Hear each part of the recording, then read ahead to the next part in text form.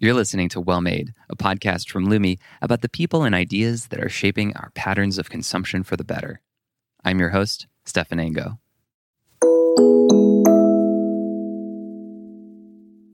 Christy Kaler, welcome to the show.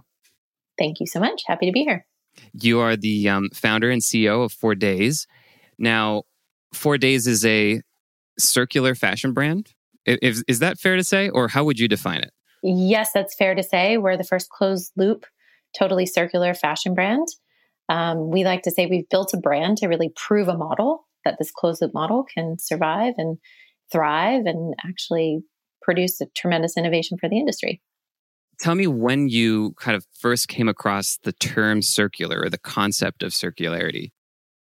I have been kind of in the space of sustainability, whether it's ethical sustainability, innovation, environmental sustainability for quite a long time. I started my career at The Gap and kind of moved up through the ranks there in a pretty typical fashion and then became very passionate about impact. And so took over Product Red for them. And to start thinking about the power of commerce for good, that was a really early project in this space. So it kind of introduced me to the community very early on. And I had a prior startup before 4 Days called Mayette that also worked in the more kind of ethical sustainability space, but got involved with Cradle to Cradle.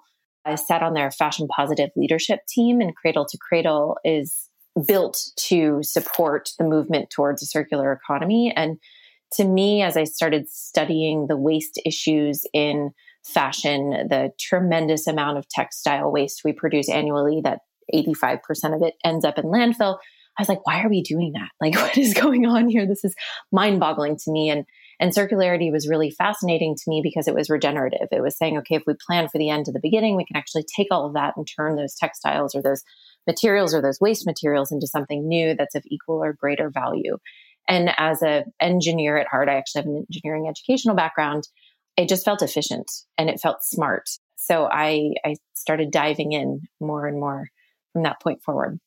You used a bunch of different words here just to do a little bit of vocab for people. Can you define circularity and how is that different from zero waste and regenerative? I feel like they're all kind of in the same area, but slightly different. Yeah, they're all in the same area. I mean, a circular economy is really, as the word kind of indicates, if you think about a product origin going out into the world and it's utilized and then it comes back into into the ecosystem as some type of input. People call it either feedstock, or it can be energy, or it can be food for the soil. But really throughout its life cycle, so as it's created and then it goes out and it interacts with the world and comes back, the value isn't lost. That's really what circularity is. So it's very closely related to zero waste. I think zero waste, often people think about not producing trash or think about recycling their cardboard, which is fine. But a lot of times recycling actually devalues the inputs. We can't actually recycle and retain maximum value because it's degraded, or there's a loss factor, or it can't be used after it's recycled again. And circularity is really about this ongoing use and life cycle over and over and over again with minimal kind of leakage, so to speak. You really want everything to stay in circulation in its highest value. Was Gap, when you were there, what was going on with circularity at Gap? Circularity didn't exist in fashion when I was at Gap. Yeah, because that term, even just in terms of popularity, has really, I feel like, come about, in the last 6 or 7 years or something? Yes, it's been very recent. I would say that's the timeline for it. And I think worlds like architecture and a few other kind of hard goods industries embraced it earlier. And I think in the physical tangible goods, it just hasn't, it's been more recent. But at Gap, I was there at an interesting time. And I think it was definitely pivotal in the sense where sustainability was typically housed under corporate social responsibility. On occasion, it intersected with kind of the product teams, but more rarely. And we didn't really think about things systemically from a waste and sustainability perspective because it just wasn't a topic. And most people in fashion in general thought, nobody cares. And that CSR group oftentimes rolled up into kind of a marketing initiative, really more so than a product development initiative.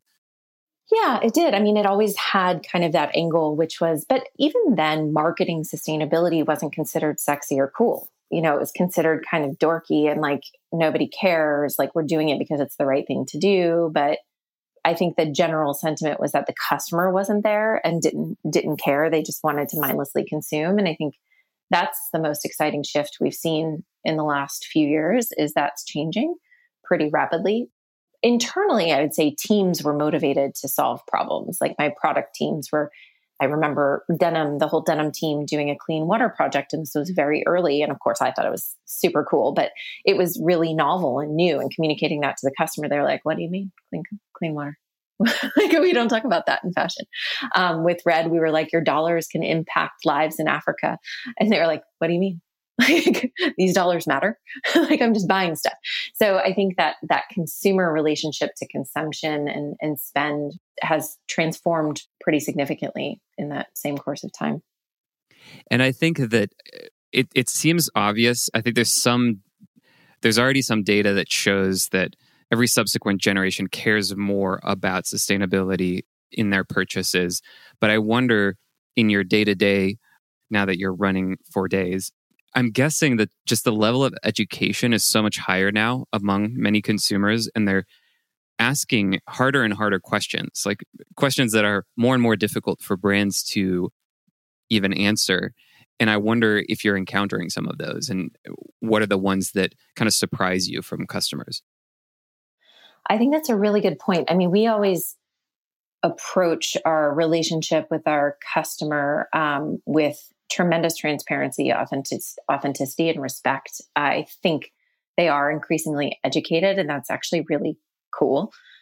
We built 4 days from such a pure vision that we've taken great effort and lengths to try to address as many points as we can.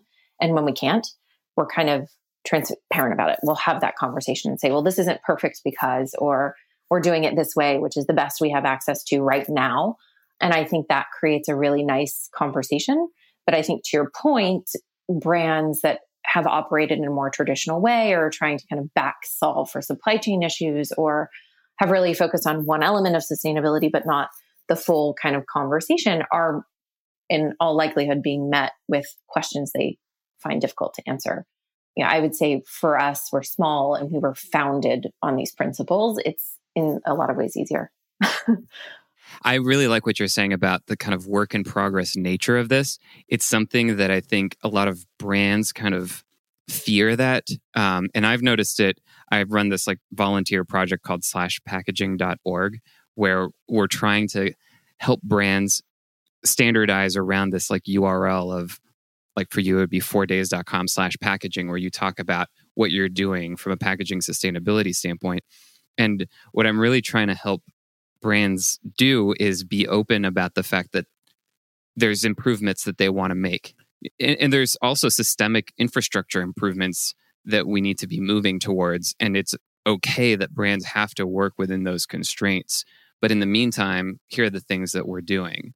And I think just being able to share that with openness shows that you're thinking about it. But a lot of brands are afraid to do that because they worry that it's going to be misconstrued or something.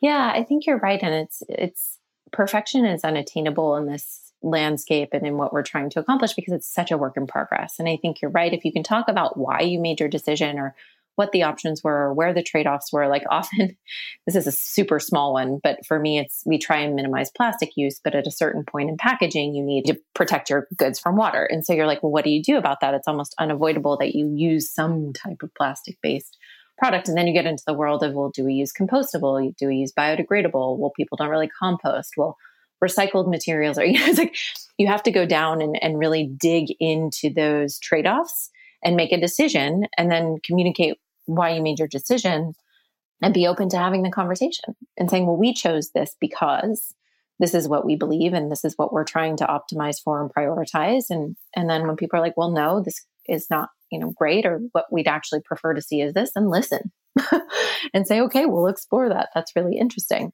But I think that's right. I think providing the customer a dialogue around these topics is really important. And too often, it's typical, though. Fashion specifically is a very kind of insular, closed off, non-collaborative industry very traditionally, and people was always protecting themselves and protecting their IP and protecting their designs and not sharing. And I think that that's having to change pretty significantly.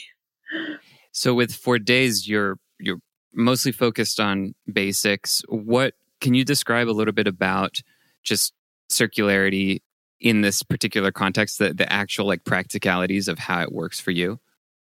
Yeah, for us, we knew we wanted to take responsibility for everything we put out into the world, because we found that, again, the textile waste statistics are pretty staggering. The 70 pounds per person of textiles that go into landfill annually in the US, to me, was one of those mind-boggling kind of realizations. And I'm like, whoa. And then you look at your own life and you realize, well, I have the pile up that everybody else does. And the most sustainable thing to do would be to stop shopping, but that's not going to happen. So, I mean, we can be more mindful about our choices, but really to stop commerce is unrealistic and maybe not the best thing anyway. So then I was like, well, this pileup is real. Why? And you see the rise of kind of rental and resale, which are really cool and serve their own purpose. But a lot of the products in our lives we want to use for a long time and wear them out, or they're something more intimate, or there's something that just isn't that durable. So what do we do about those? And that's why we focused on basics, because I felt like those were like, the things that are unrentable and unshareable and unresellable, pit stained t-shirts and single socks and stretched out pajamas. Those aren't going to make the big bucks on the real any day. So for me, I was like, okay, well, these are the things that I want to address and pile up in my own home. How do we make that a circular system rather than a linear system? And what I started with is saying, okay, we have to have good product design and we have to design for circularity, meaning we have to know that we can take all of these products back and put them back into the supply chain. And that starts with material choice, supply chain partnership on the post-consumer recycling side, a deep knowledge of recycling technologies and where they are in industrialization and scalability. But that's kind of the framework and the skeleton. And then really at the center is, how do we relate to the customer this way? How do we say, okay, no longer are you going to buy something and own it for forever, but really you're going to give it back? What does that mean? And why would you? And how would you? And what is the mechanism for that? And what does the customer engagement element look like? And what do we have to build to make that easy and really value add versus challenging? So it was thinking about this systemically as a whole kind of interconnected system, a full loop, because it didn't exist. So let's talk about that loop a little bit. You talked about the product design and then materials. Are you able to use recycled materials as a starting point? We do. We use recycled materials in various places throughout the collection. We really focus, at least in today's world, on natural fibers. So we're mostly cotton. Sometimes we infuse cellulosic fiber, but very rarely. Sometimes there's like a very small percentage of recycled elastin, but we guarantee that can still go through a mechanical recycling process. And so that's kind of the materials decision. But we are working with very, very, very closely with one of our supply chain partners to introduce more and more recycled material. And so the goal being that content, that percentage of content will grow over time. Sometimes it's 20%, sometimes it's 50%. It's almost impossible. At least I've never seen 100% recycled cotton. We had an episode with a company called Everybody. I don't know if you know them. They're based in LA. Yeah, I do. Yeah. They figured out how to make a t-shirt that was 100% recycled cotton, but it was very hard. And it's very, yeah. And just basically, I mean, there's a bunch of problems with it, but that material is not widely available. The machines to process it, if you're trying to actually kind of produce the rolls of fabric, it causes a bunch of issues, and so there's a lot of resistance to that. It seems like in the industry. I don't know if we're going to get to the kind of scale where that's happening, or if there's a movement in that direction. It also involves like perhaps a lot of cleaning, and what is the footprint of that too. Interestingly enough, at least with the people that we work with on the mechanical recycling side, and I've seen 100% recycled cotton, just not that I felt was the right quality for t-shirt. Like it can.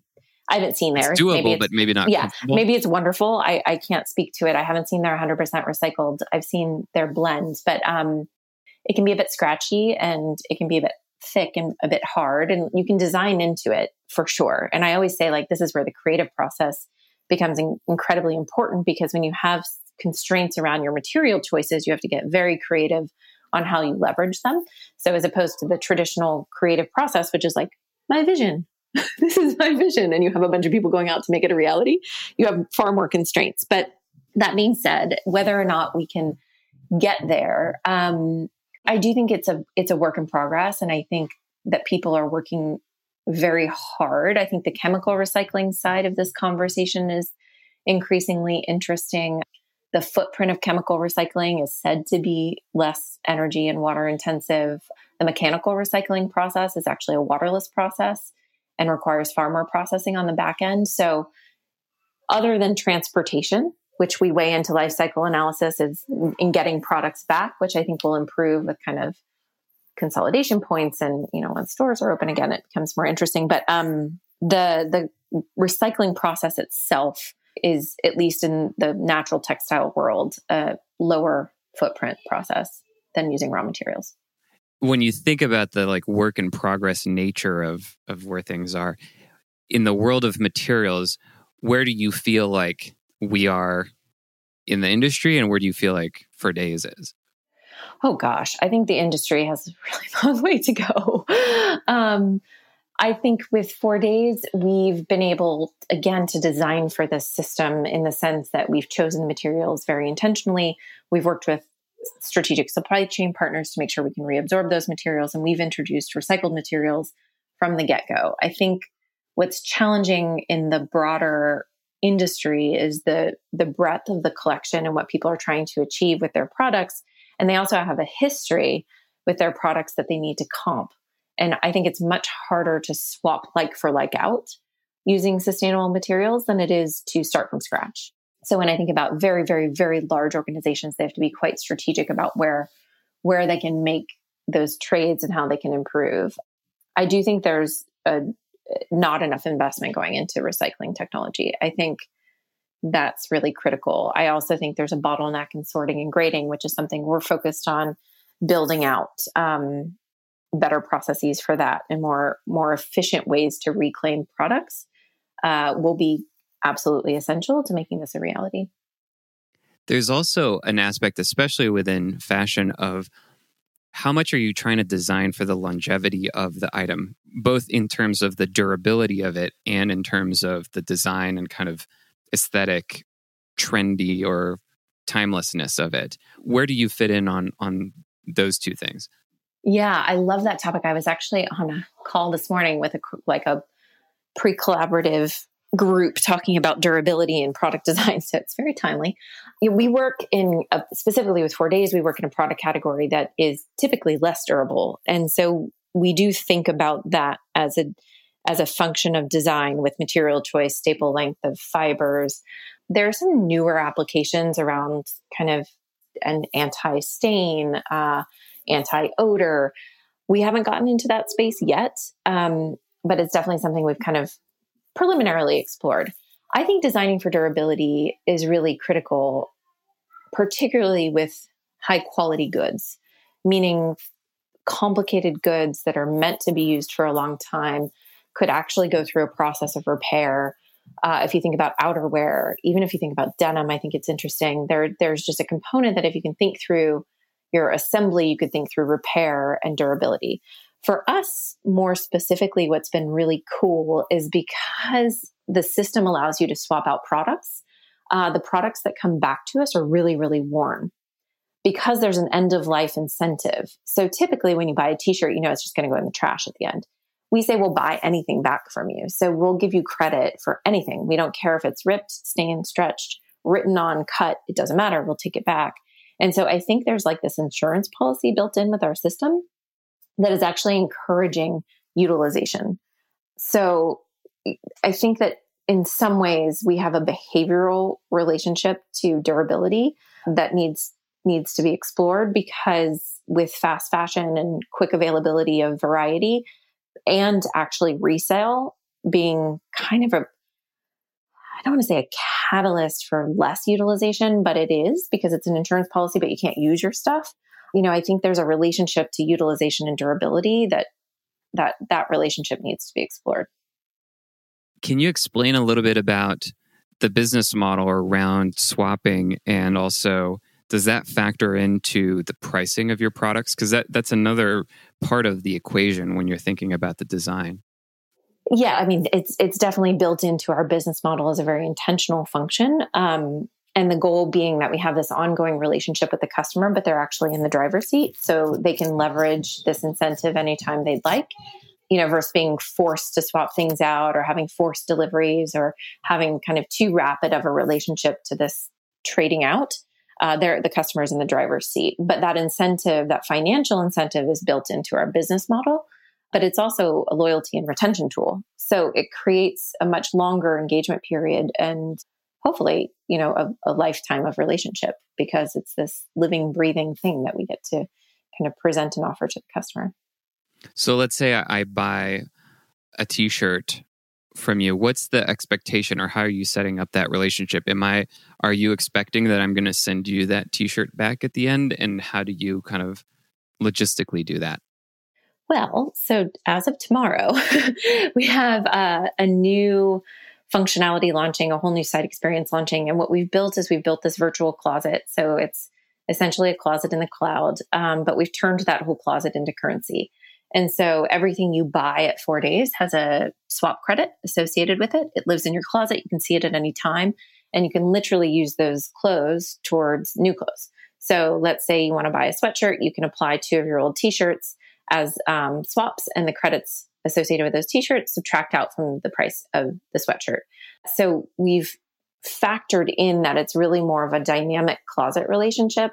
As we see customers relate to 4 days, they tend to buy more and more products over time because this behavior is very enticing. So more product variety means we can go deeper into your closet, which means it becomes increasingly valuable to you as a customer. So we think about it that way. We think about it as a relationship over time, not like a one-to-one swap white t-shirt for white t-shirt. You really can play across the whole landscape. We also have a take back bag program, which is a really successful offer, almost surprisingly to us because it's been really like our number one selling SKU every week. But people buy a take back bag, fill it up, send it back to us, and we put a $10 credit in what we call your swap bank that you can use towards products in the future. But just in cleaning out the closet, it provides this really easy way for people to kind of get into this closed loop mindset. They know that we're taking care of all those products sent back to us. And it's a really early and easy kind of touch point for us as a brand to say, this is what we're about. Like, we'll take all of your crap and deal with it in the right way. And does that, it doesn't have to be from 4 days. It could be any brand. It can be any brand. Yep. And how does that work? What do you do with that? Are you able to turn that into value? Like, how do you actually make sure that gets processed? And what business-wise what is the value of that material? So the value of the material is varied depending on what we get back. We do a sorting and grading process on it to determine what could be resold, what could potentially be resold, but probably needs some love, and what needs to go to recycling. Because we don't control the design process and the production process, we can't optimize for fiber to fiber recycling. The world today of fashion, it's mostly blends, a lot of stretch, things that would just prohibit us from doing the same process we do with our products. But we're still very mindful to optimize for recyclability to make sure nothing ends up in landfill. So traditionally, where you have 85% of textiles ending up in landfill, we've essentially taken that out of the waste stream. We work with post-consumer recyclers. They can either be a wide variety. Some people do lower market resale. Some people do rags. Some people do shoddy. And again, it's harder for us to do fiber to fiber recycling on that product because it's typically, the typical stuff that you see out in the market, which hasn't been designed for recyclability. And so are you doing all of this yourself? Like, what is the actual logistics of it? Things are coming into a warehouse somewhere that you're running? Oh, yes. Okay. Yeah. Tell me about it. Yeah, we do it all ourselves. Again, it's a process that really isn't typical in commerce. And so reverse logistics, sorting and grading, even processing of swaps, sorting that product by color, all of that needs to be done in-house. So we've built both outbound and inbound logistics infrastructure and have built sorting and grading capacity and kind of a process for sorting and grading. How much technology are you able to bring to that? Is it all manual, or do you have? It seems like there's a lot of sorting technology going on right now, a lot of computer vision in that area. Is that not at the level where you're operating yet? No, we've looked into fibers, like a fiber sorter machine, and that would probably be part of next generation. You still need some pretty good people around that to make it work well. Right now, it's a very manual process. I think the technology advancements in this space come with mixed reviews. So we're kind of watching the space closely. We don't really need it yet. We will need it probably in the next 12, 18 months. And so far, you haven't gotten into the world of repair or resale of the products that you're receiving that are from 4Days, or that you might be able to kind of sell again. That's not something that you're offering. Well, actually, we do. We just Okay. offer it in different moments. So what we do on the products, the majority of over 80% of products that come back to us are very worn. Mm-hmm. And so that's what I was saying about utilization that I'm actually really excited by, because it means people are really living in these clothes. They're wearing them, they're washing them, they're taking care of their baby in them, they're making dinner in them. Like they're really worn, which is cool. The products that come back that are kind of more gently worn, very few, under a percentage come back not worn at all. Where we could really just refresh and resell them. So the majority come back pretty worn. We do a reincarnation program on them. So we'll take them and do an ozone wash, which is a waterless sanitation wash, and then an over dye and a print. And so we kind of turn them into something new. They get a second life, but with a dose of creativity. I did notice that print was a part of your collection. And I feel like that's an interesting choice. Is that always for these reincarnated products, or is that resurrected products, or is that also for new products? No, we do prints across the board. I think we found that our brand messaging really hit a positive note, literally. We say for better days, for days, for the future.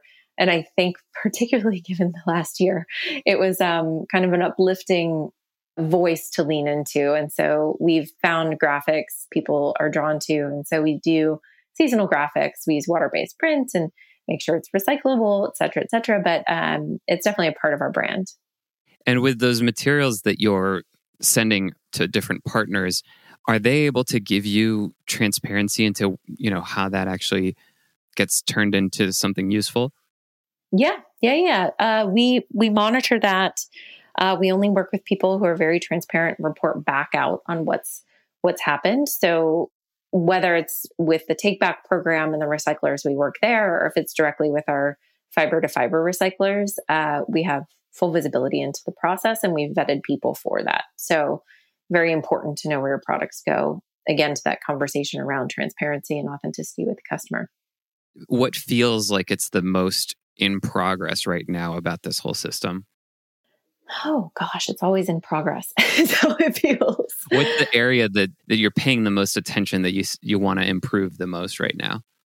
Well, this new site experience is a big one, because as I think I mentioned earlier, figuring out the customer piece and the behavioral piece and how people want to relate to this concept. It's more than just saying, yeah, I believe in sustainability, I really want to be more sustainable. We're actually incentivizing and inciting a new behavior around your relationship to clothing. And so I think for us, that's been the biggest evolution over time, is figuring out what works for the customer and how can we maintain just a really easy system for everyone, so that it's scalable, so that it's applicable broadly, so that even somebody who wasn't a diehard sustainability fan would be like, yeah, I want to do that. That just makes sense. That's really the ultimate goal. And so it's getting there that we're aiming for. What do you feel is the right level of transparency with your customers, in terms of whether it's aggregate data about what's going on and with the overall kind of supply chain and process of what you're doing, and down to the individual pieces that you're selling? How much would you like to be able to share, and also how far should brands try to go? Does it get overwhelming at a certain point for people? I do think it can be overwhelming, because there comes a time where it goes, what does it mean? Like when people are like, is that good or is that bad? The granularity, I think, can be confusing to the best of us if you don't have a comp and you don't have a roadmap. I think we're transparent as we can be. We do company lifecycle analyses that are posted on our website. We provide information on what recycling can save at the individual item level. We actually track at the individual customer level what has been swapped, returned, recycled, and what the impact of that is. And then on the supply chain side, we're very communicative about the materials we use, about the places we produce, about the standards we adhere to. We've been actually leaning into more communication around labor standards. We always kind of just assumed people would assume that we were very mindful of that, but I think that's an increasingly point of interest for customers, which is great. So we hear the feedback, hey, I'd like to know more. We're like, great, we'll just post tomorrow. These are our standards. So I think it's a bit of a give and take. What is the customer interested in? What is relevant? What's overload? And what can we do just on an ongoing basis? Like what's just consistency around reporting. So I think that's where those statistics come in handy. I've noticed that you're very active on Instagram. What have you learned about that kind of aspect of communication, and especially in that bite-sized format? Are there things that you figured out about how to educate your customers or provide that kind of transparency in that, social media world? Yeah, I mean, it's connecting with other people doing that education as well. We do communicate around sustainability stats. We actually have a thing that we do every Sunday called Susty Sunday. That's really fun. It just started as an Instagram story, and then now it's part of our newsletter. And the click rates are amazing. And so it's sharing sustainability news, putting our take on it, and really focusing on a call to action. I think that's what people are interested in. What can I do? And so that goes beyond our brand. It's not just saying why we're so great. It's like, here's what's going on in the world. Here are people we admire. This is what we would suggest you can do. And I think that's part of the broader conversation and responsibility in being a brand like ours.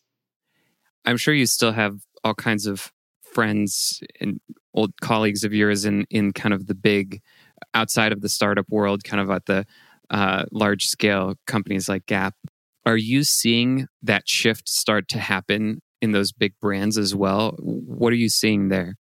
I think the shift is definitely happening in the larger brands. I mean, I'm actually pleasantly surprised by, even in the high fashion world, the mindfulness around this. And not to say that the high fashion world has not been mindful, but they're typically smaller and very focused on design and materials and luxury and aesthetics. And to have those conversations in that space, it's been popping up. Like we've actually had partnership conversations with people in that space. And it's really cool how open people are. I think the bigger brands are definitely much more committed to a sustainable future. I think it's in some ways harder for them to chart the course because it's a very big ship to shift.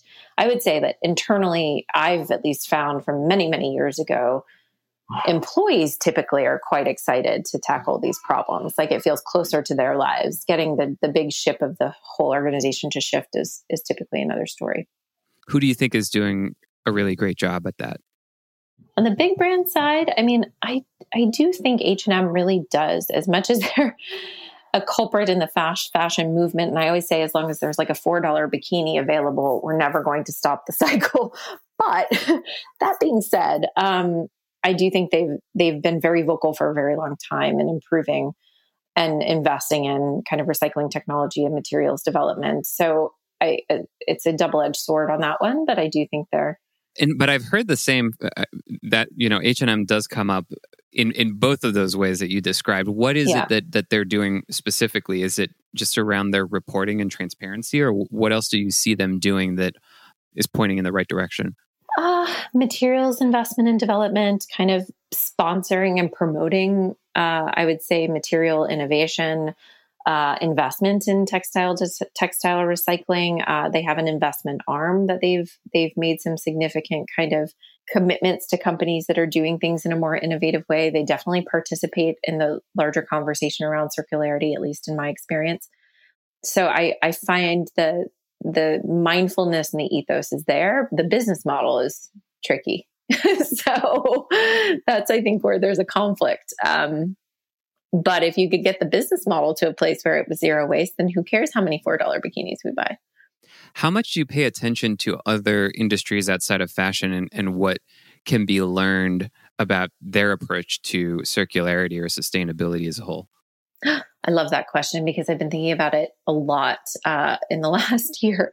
I actually think an interesting industry that we look to is the electronics industry.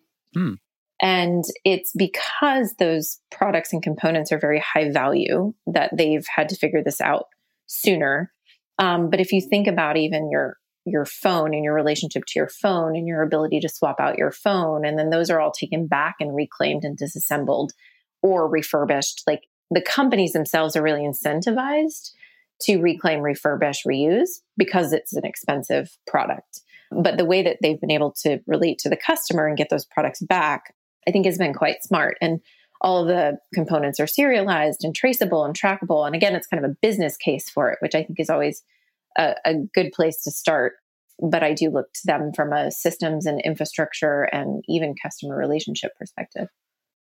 Yeah, it's interesting. We had the founder of On Running Shoe, and he was talking about some similar ideas, and they have a subscription model for this shoe coming out, and it's very much sort of like a phone type of thing where it's like, I'm gonna use this shoe for a while. It's also interesting to think about things like versioning fashion products, like, you get your new iPhone or Android phone, and it clearly each year it gets a little better.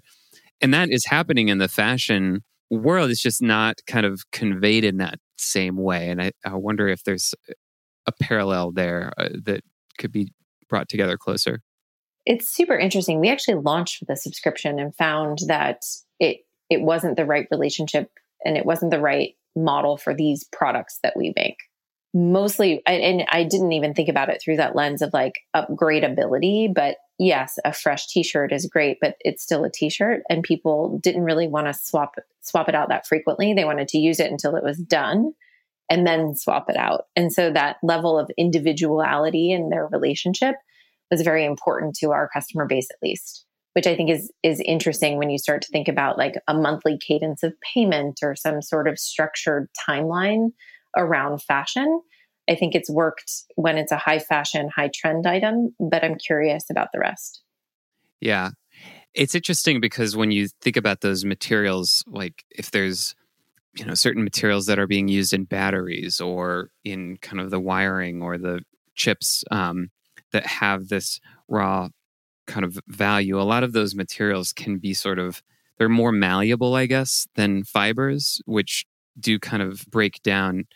And it makes me wonder if if we could ever make clothes out of like materials that are more malleable that way. And obviously plastics kind of go into that direction, but natural fibers don't seem to as much, although we're more and more experimenting with digital forms of fabrication, whether it's like digital knitting, or could we someday grow certain materials in a kind of more natural way, in an artificially growing natural materials. I mean, maybe the closest thing that we have right now would be something like viscose or something like that. Yeah. I don't know if that takes you anywhere in terms of what the future looks like. I think what's difficult and this is kind of the contrast to my example in the electronic space, is the componentry of fashion isn't as high value in its second life, right, is what I think you're pointing to as well. And so until we have efficient systems for processing, and until we have efficient technology for processing, or designs for disassembly or traceability in a way that's more universal, there's some things to widespread industry transformation that need to be in place if we were going to do the whole system circularly. But I think that is right. It's even interesting on the poly side, and this is where people I think are working on chemical recycling for polyester, because currently recycled PET cannot then be recycled. So it's great that you've done one more loop around the sun, but then it's over. And so we need a solution for ongoing reclamation and recyclability. And that's why I like natural fibers, because you can keep taking them back. At least you can do a mechanical process on them. You can keep processing them over and over again. The loss factor is actually quite small when you blend them with virgin materials. And there's some chemical recycling happening to address natural fibers as well. It's also really interesting, and people are working on it. So I'm I'm optimistic. Well, and there is this idea, which I think is very alluring in the packaging world. You have this idea when it comes to like glass, for example, which glass is infinitely recyclable. You can, melt it down, turn it into anything. You can also clean it. You can kind of do that kind of milkman model or like a beer growler type of model where you're reusing it over and over again. But when I think about high value materials and so the incentive there is that the company that is producing the product, the beer, the milk, whatever it is, owns that inventory and so is invested in making sure that that material stays as valuable as possible. But when you think about the world of fashion, a high value material like say leather, it will, once you kind of sew it into something, you're cutting it, you're doing things to it, and then it's going to degrade in some fashion. It's going to get scratched, it's going to wear, and it's going to lose that like malleability and usefulness in future lives. And so that's something that does seem still kind of really challenging to solve. Well, and also if you couple that same observation with the fact that if things don't wear out, people don't have a need to buy anything else and then nobody makes any money. So like durability is an interesting kind of conflict of interest in some ways for brands and people who really have built their business on selling us more and more and more and more stuff. Yeah. And that I think that the planned obsolescence concept is still alive, alive and well in many industries, including, I think, fast fashion as a kind of an example of that. Is there something there that is just going to really prevent companies like H&M to really shift their business model long term? Well, I think there will always be a need for new products because things do wear out. And I think there's a emotional relationship to personal expression and trend and relating to culture, and those things just evolve. I think it's then a question of what's the margin relationship, what's the loyalty component, how many brands does a person purchase from, and can you keep them in your ecosystem over time and therefore not have so much pressure to sell units. Is there a new relationship to be had that's based on loyalty and kind of this ongoing cycle where the margin equation then shifts? But that's a less competitive world than we live in today because the guy around the corner is ready to mark everything down. So I think it's that relationship to kind of price and value and values that's at tension, even at the individual customer level. As I said, as long as there's a $4 bikini, there's going to be somebody there to buy it because it's cute and it's a great deal. On your website, you talk about your goals for 2030. And that's, probably at the time you wrote it was a decade away. What is the time horizon that you're thinking about? Is it up to 2030? Are you thinking beyond that? How far ahead should people be thinking in your mind? I mean, for us being such a small company without like tremendous resources to throw at this problem, we don't have hundreds of millions of dollars sitting around in cash where we're like, we're going to have a 20-year roadmap to evolving and investing in recycling technology. We really have to take it as what we can do in our near sight. And I do think 10 years is in near sight, but I look at that through the lens of partnership and collaboration as well. Not that we have to invent all of this, but whether it's being a thought leader, participating in organizations that are committing to this evolution, being part of pilot programs, like how are we a force for transformation beyond what we could directly invest in ourselves? And then how do we partner with people because we have cracked the code on the system a bit to help their transformation more broadly? So that's how I kind of think about the 2030 timeline, and it's being very selective in supply chain partnership and building much deeper relationships there. It's investing in infrastructure and technology where one, we can likely afford it, but two, where people aren't. What are the bottlenecks? What are people not doing that is instrumental to what I think the future looks like? But it's a lot of little decisions that get us there as well. The past 12 months have been really challenging for everyone. And obviously, because of COVID, I think that in this fashion industry in particular, it's been very challenging. I'm curious, now that you've had maybe a little bit more time to kind of process what's happened, are there things that you've taken away from the past 12 months that you're kind of layering into your business now? I mean, I said the theme of 2020 was agility because it was every day felt like every month for sure felt like a new moment. And so this is more of a cultural comment about the way we operate and the way we think through problems and being kind of almost ready for anything with really open eyes and saying, what can we do? What can we do today? How can we approach this, get involved, engage our community? Like, what is it that we can do? Being very action oriented, I think, is something that actually was quite motivating and empowering for the entire organization during that crazy, crazy period when we were just like, what's tomorrow? We don't know. Like in hindsight, if somebody had told us in March of last year, we're going to be on lockdown for a year, who knows what we would have decided where we all would be right now. So I think culturally, that's something that we really focused on. I think from a business model perspective, I actually think, if anything, it just proved to me the market's ready for new and innovation. And it's primed in a way by the stress and pressure of this year. I think it's made people really think about their values. In that's positive, because I think essentially people are good and want to do good. And so that can be a catalyst. Other than that, it's continuing to build what we've always been building, which is a very customer-centric approach to circularity and building technology and building infrastructure and building good products and making sure we're engaging with our audience and community in the right way. Well, I think you're kind of answering my next question already, but I think that for anyone who's very involved in these issues, things can be a little bleak sometimes. And I wonder, what are the things that make you feel optimistic, if you ever feel that way? I'm actually a natural optimist. I think because I'm also a problem solver, I kind of view things as opportunity very naturally. And so I think the reason 4 Days resonates in its messaging, and as I think I mentioned earlier, this idea of 4 better days is inherently optimistic. And so I tend not to reside in that doom and gloom spot. I always kind of find the light and say, okay, this is our opportunity. We're going to move into that space. Let's build on it.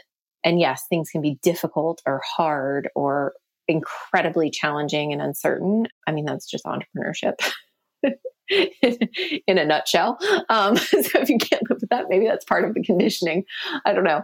So yeah, I actually feel optimistic because I also see the people who are so passionate, committed, and dedicated to progress. And I'm very fortunate to interact with incredible fellow entrepreneurs doing equally important and difficult work in other aspects of this conversation, and just am inspired by them constantly. And that to me is why I feel confident we're headed in a good direction. I feel like that is the engineer in you, like the I think it's one of those things where the engineering mindset is like, we got ourselves in this mess, we can figure it out. Like which I think is an optimistic take. Like we can solve this problem. We can solve this problem. That's right. Is there anything else from that kind of engineering background that you have that has helped you throughout your career? I mean, I think that's kind of central, like very, very systems thinking, very problem solving. I mean, I have strong optimization skills, which can help. And it's funny because I've leaned into the creative side of our industry as well. And so I always find it interesting when people are like, well, you're a creative. And then other people are like, well, you're an engineer.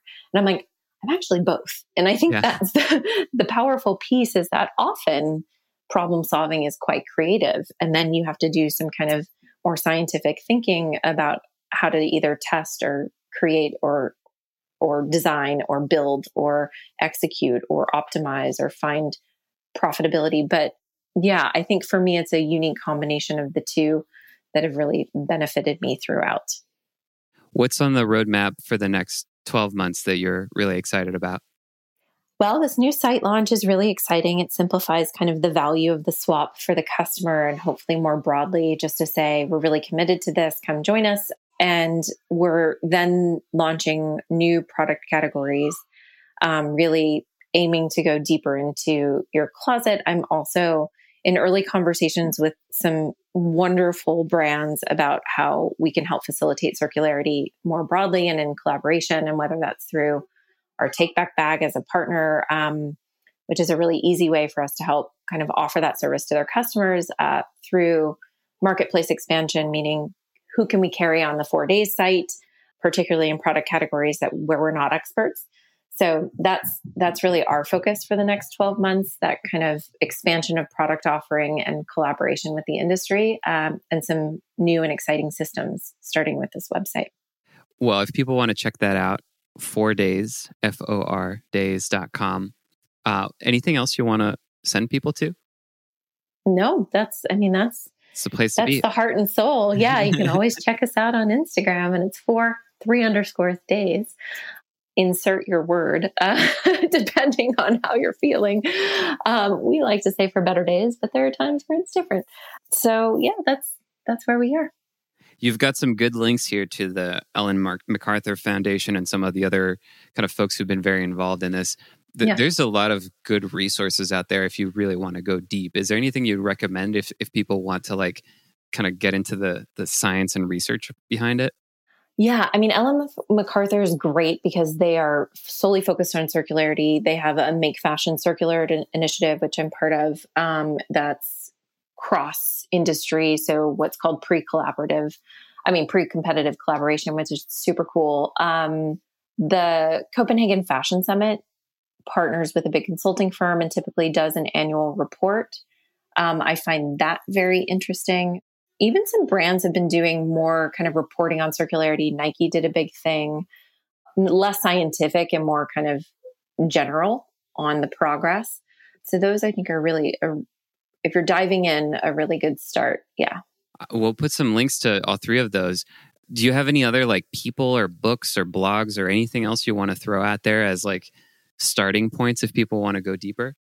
I mean, Bill McDonough is kind of the originator of this kind of circular concept. So I always think he's a good one to go to. He's actually quite quippy and funny about this stuff, but has been doing it for longer than most. That's a really good one that comes to mind. Awesome. The Cradle to Cradle book is what you're referencing. Yes. Yeah. Yes. That's kind of like the classic. Everyone should read that. It's a great start. Yeah. Well, thank you so much, Christy. It was really wonderful to have you on, and I'm really curious to check in with you in a couple years before 2030 and see how you're doing. Oh, for sure. Yeah, like next year. We do a lot in a year. Thank you for being on. Oh, thanks for having me. Thanks for listening. If you enjoyed the show, if you got something useful out of it, I would love to hear what that was. Consider writing a short review, could be just a sentence long, by going to iTunes and searching for Well Made. I want to hear it all. I want to hear good, bad. I want to hear your constructive criticisms. I am just trying to make this show as useful as possible for you. So tell us what you think. That is the very best way that you can support the show. Thanks, and see you next time.